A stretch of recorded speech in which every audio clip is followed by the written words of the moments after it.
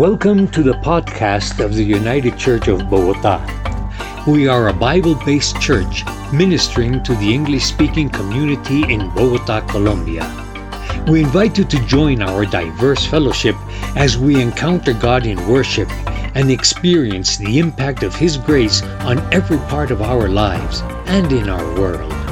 To learn more, please visit our website at ucbogota.org.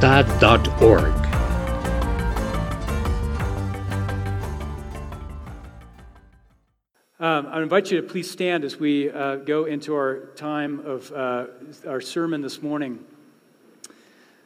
We are in the middle of a series looking at the life of Moses. And I don't know about you, but when you think about Moses, I think about a guy who's big, with a big beard, who's got a powerful voice, who's pretty self-assured and a pretty confident guy, like Charlton Heston in the movie, right? But today we're going to get to see another side of Moses and round him out as a character when we get to see Moses the timid. Moses the timid. Our text is Exodus chapter 4. Let's begin. Then Moses answered, "But behold, they will not believe me or listen to my voice, for they will say, 'The Lord did not appear to you.' The Lord said to him, 'What is that in your hand?' He said, 'A staff.' And he said, 'Throw it on the ground.' So he threw it on the ground, and it became a serpent, and Moses ran from it. But the Lord said to Moses, 'Put out your hand and catch it by the tail.' So he put out his hand and caught it, and it became a staff in his hand, that they may believe that the Lord, the God of their fathers, the God of Abraham, the God of Isaac, and the God of Jacob, has appeared to you." Again, the Lord said to him, "Put your hand inside your cloak." And he put his hand inside his cloak, and when he took it out, behold, his hand was leprous like snow. Then God said, "Put your hand back inside your cloak." So he put his hand back inside his cloak, and when he took it out, behold, it was restored like the rest of his flesh. "If they will not believe you," God said, "or listen to the first sign, they may believe the latter sign. If they will not believe even these two signs, or listen to your voice, you shall take some water from the Nile and pour it on the dry ground, and the water that you shall take from the Nile will become blood on the dry ground." But Moses said to the Lord, "O my Lord, I am not eloquent, either in the past or since you have spoken to your servant, but I am slow of speech and of tongue." Then the Lord said to him, "Who has made man's mouth? Who makes him mute or deaf or seeing or blind?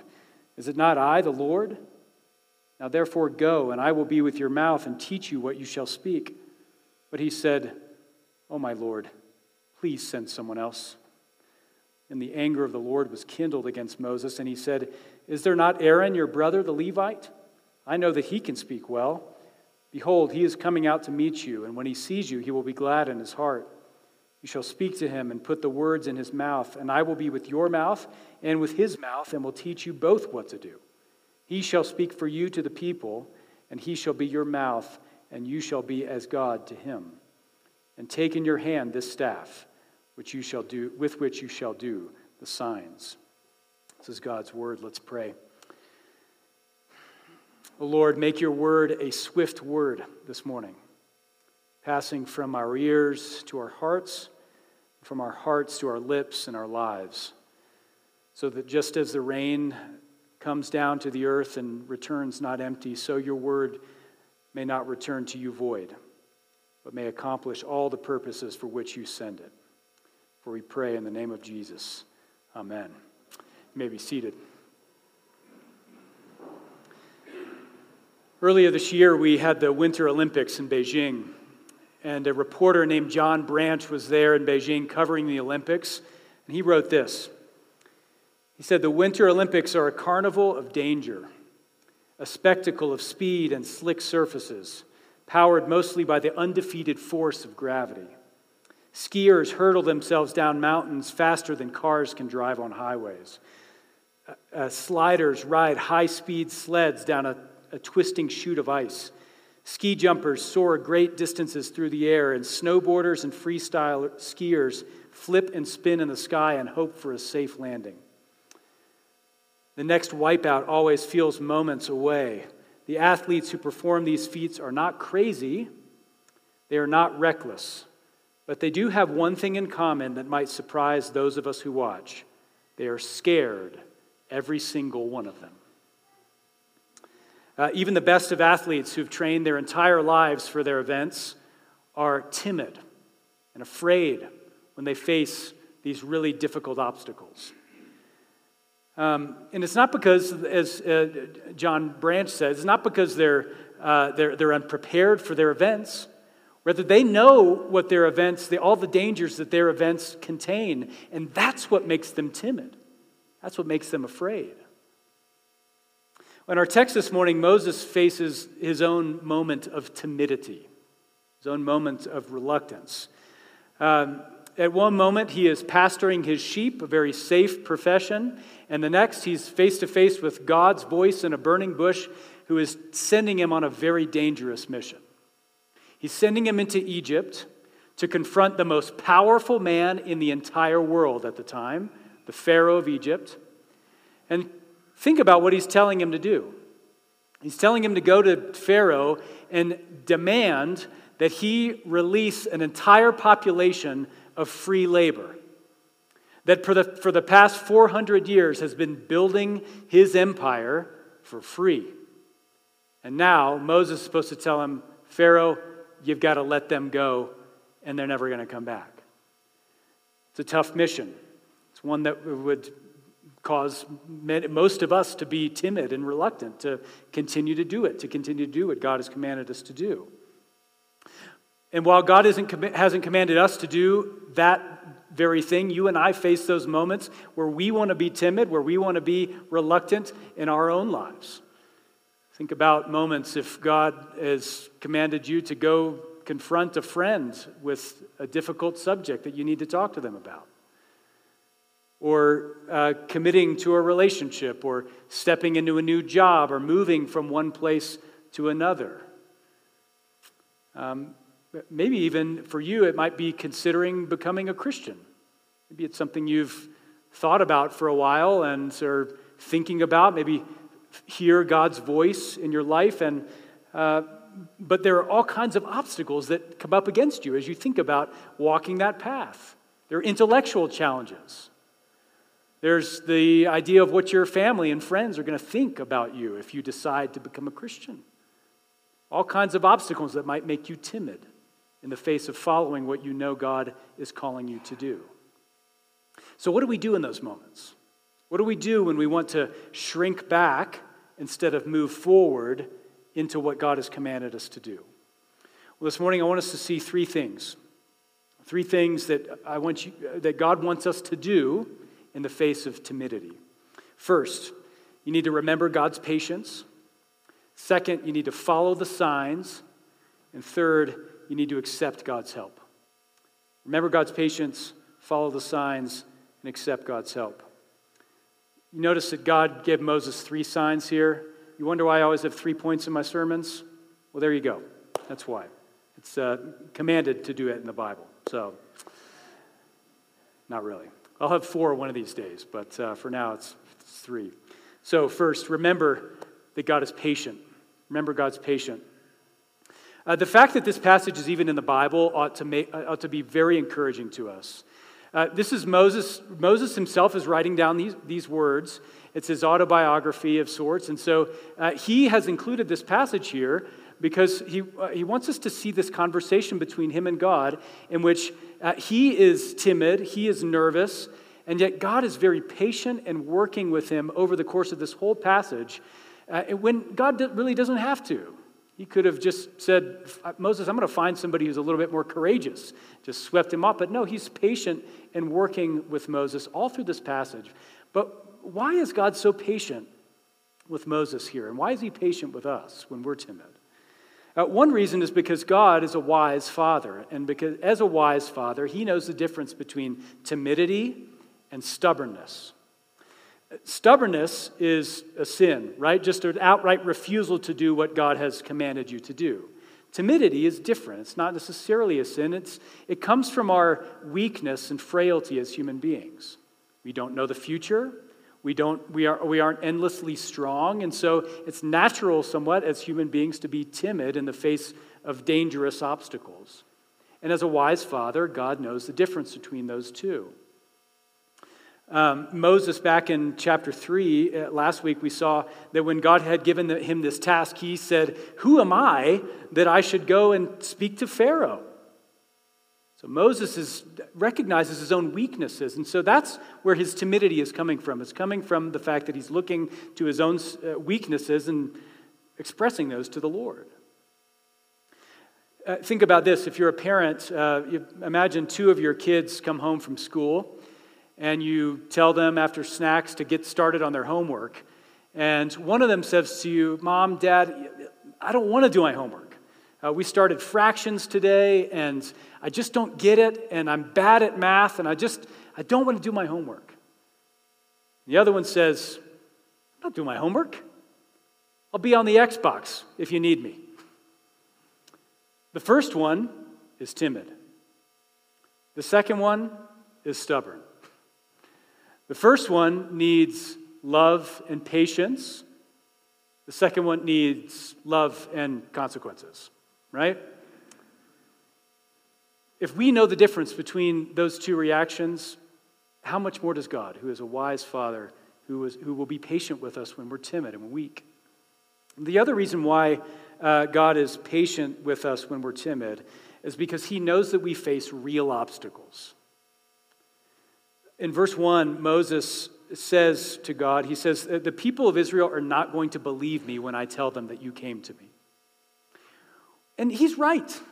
I mean, think about it. He's going to them. He hasn't seen them in 40 years. He's 80 years old, and he's supposed to show up to the people, to the elders, and to say, "You know what? God, whom you haven't heard from in 400 years, spoke to me, and he's authorized me to lead you out of Egypt."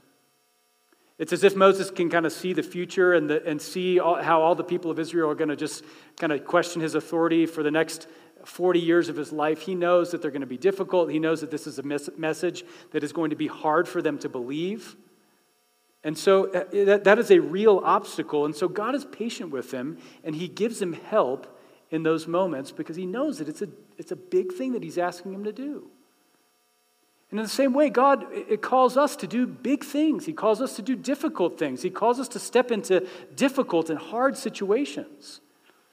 And because he knows how difficult those can be, he will be patient with us. Again, parents, if you've ever had your kids do something difficult, let's say learn to ride a bike, you know how you have to be patient in those moments. Whether you're of the camp of training wheels or the camp of no training wheels, put them in a snowsuit and just push them down the hill until they figure it out. Regardless of which camp you're in, you know you got to be patient because you're asking them to do something difficult, something they don't know how to do, something that's uncomfortable. And in the same way, God, when he calls us into hard circumstances, we can count on him to be patient with us because he knows how frail and how weak we are. And so we need to, as we face these difficult circumstances, friends, we can't shrink back using the excuse that God is not going to be patient with us, because he will be. He will be patient with us so that we can learn to depend on him and to walk forward into those difficult situations. He will be there to help. He will be patient. So that's the first thing we need to remember. We need to remember that God is patient. But how does God help us when we're timid? What does he actually do to help us grow in strength and grow in confidence and move forward? Well, he helps us in a similar way that he helps Moses. And that is that the next thing that we need to do is we need to follow the signs. Follow the signs. In order to help Moses with this potential problem that he envisions, this potential unbelief of the people, he gives him 3 signs to perform. And right there, we should just stop and think, wow, God gave him 3 signs. He didn't have to give him any signs, right? He could have said, Moses, just believe me and tell them to believe me, and that's all you need. But no, he gives him 3 signs. He gives him one, and then he says, if they don't believe the first one, then I'll give you another one. And if they don't believe those 2, then I'll give you a third. So God already there is sort of stacking up the evidence that will help support his word that he's given to Moses. And notice that he uses this word signs again and again. We see it in verse 8, we see it in verse 9, and we see it at the end in verse 17. He uses this word, signs, to describe the three things that he gave Moses to do. But so why does he use that word, and how do these signs work in Moses' life and for us? Well, the signs here work a lot like signs do in our own lives today. Let me give you an example, and then we'll see how it works in the text. Most of you guys are probably pretty familiar with airports, right? Most of you had to go through one to get here, and you have to get one to get home. But when you go to an airport, you go on the basis of a promise.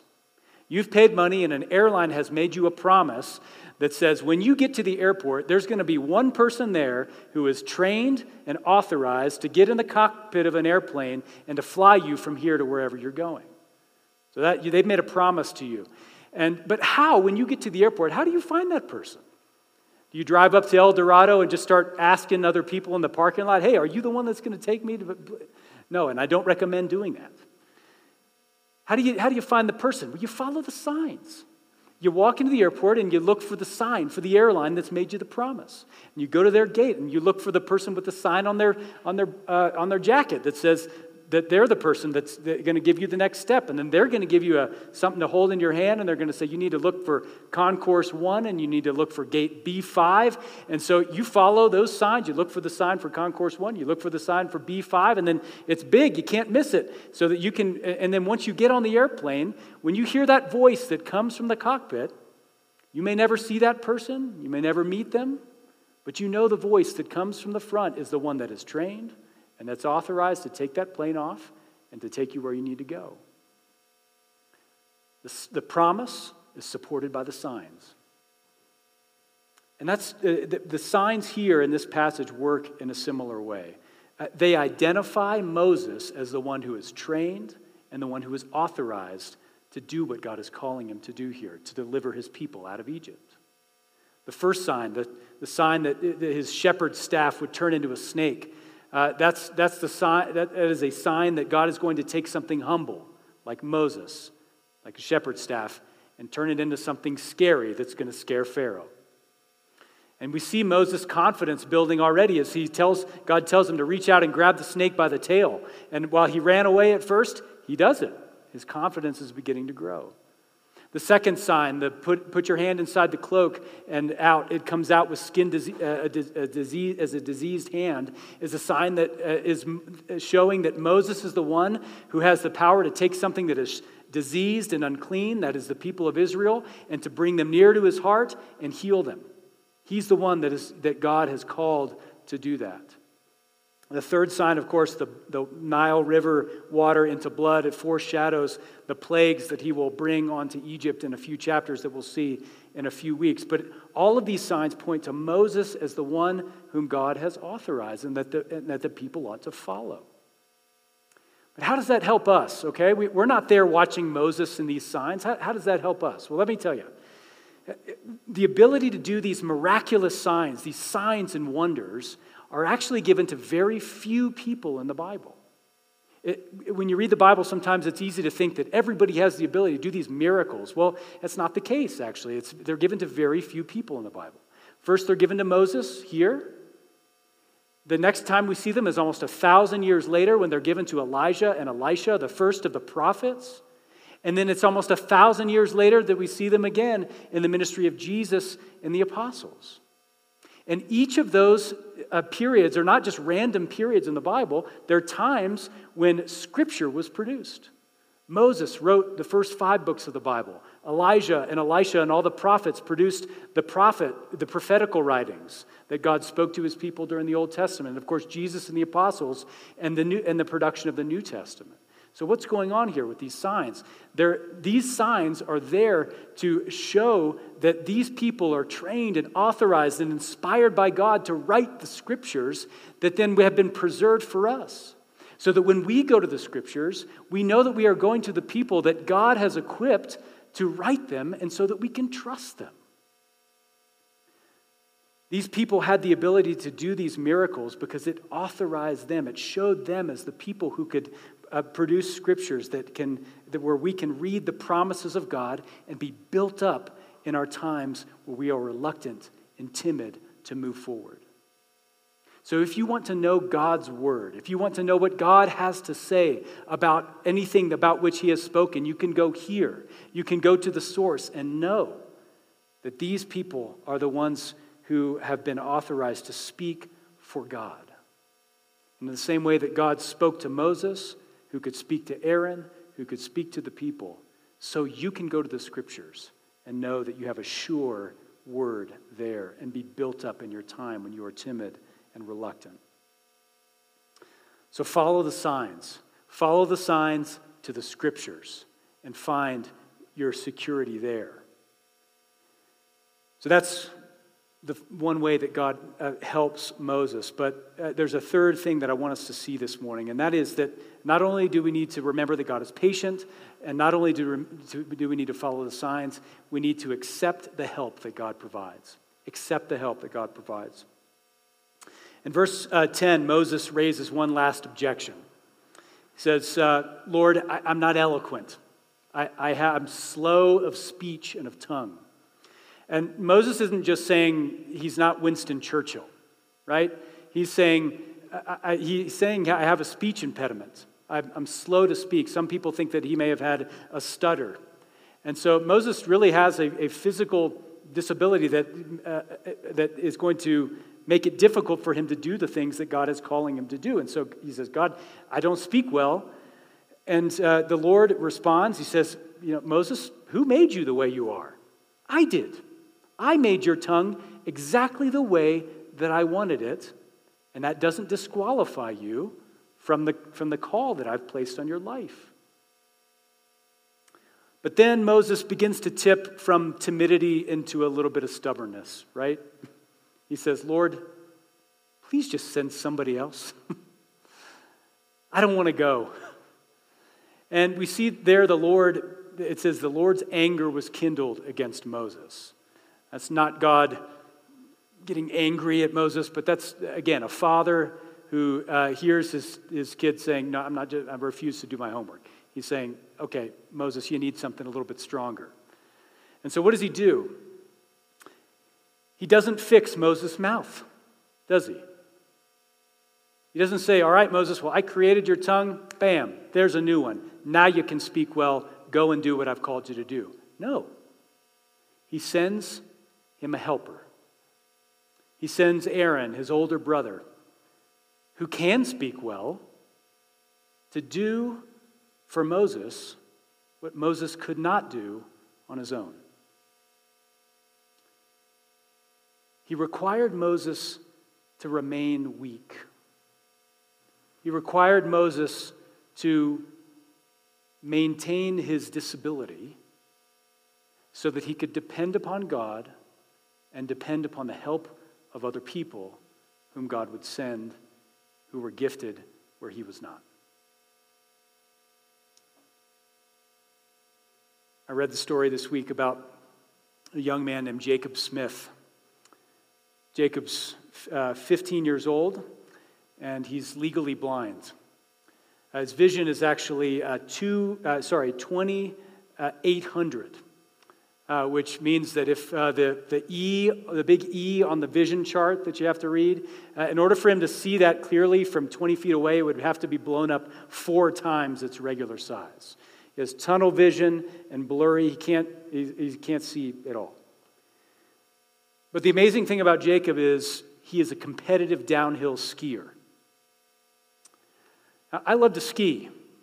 And maybe if you like to ski, imagine for a moment putting on goggles that would black out all of your vision and going 60 miles an hour down a ski slope.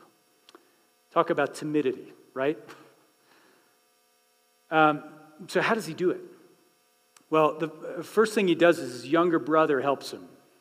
His younger brother helps him hike to the top of the mountain. He goes up to places where there's no lifts to get all the way up there. So his younger brother helps him with his gear to get all the way up to the top of the mountain. But then on the way down, he has a 2-way radio that he's sewn into the breast pocket of his ski jacket.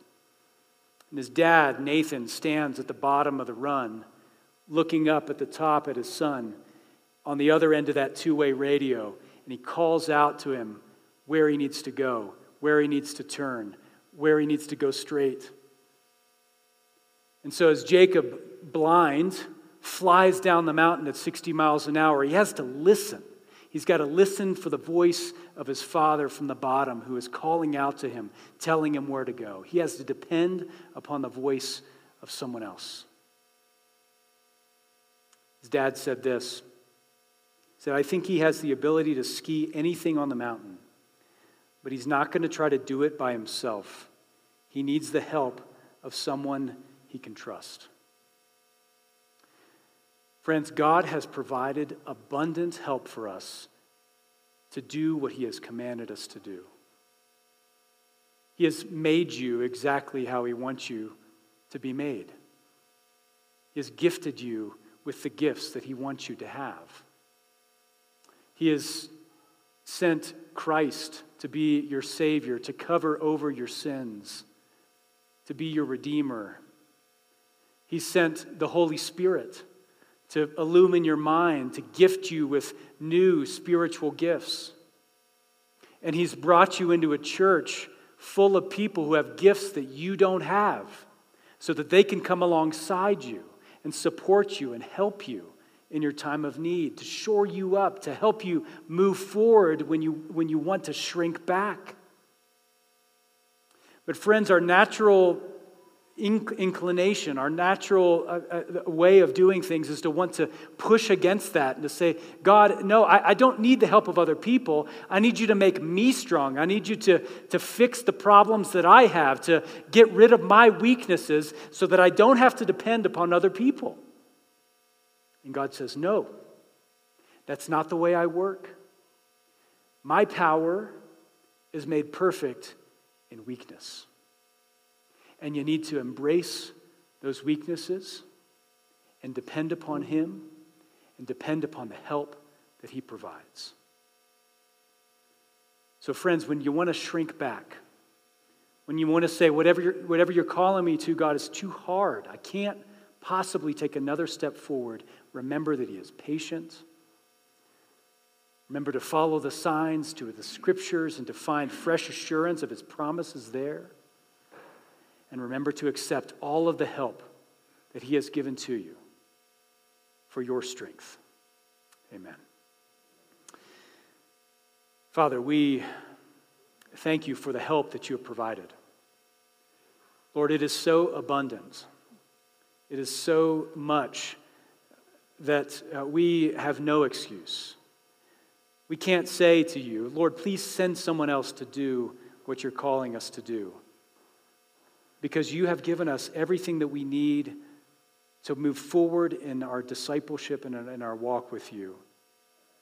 And so, God, we pray that you would help us to accept your help, to admit that we are weak and frail, and to accept what you have given to shore us up and to make us strong in our moments of weakness. Lord, help us to depend upon the help of others, the people sitting next to us, in front of us, and behind us. And that we might be a church that is strong in our weakness.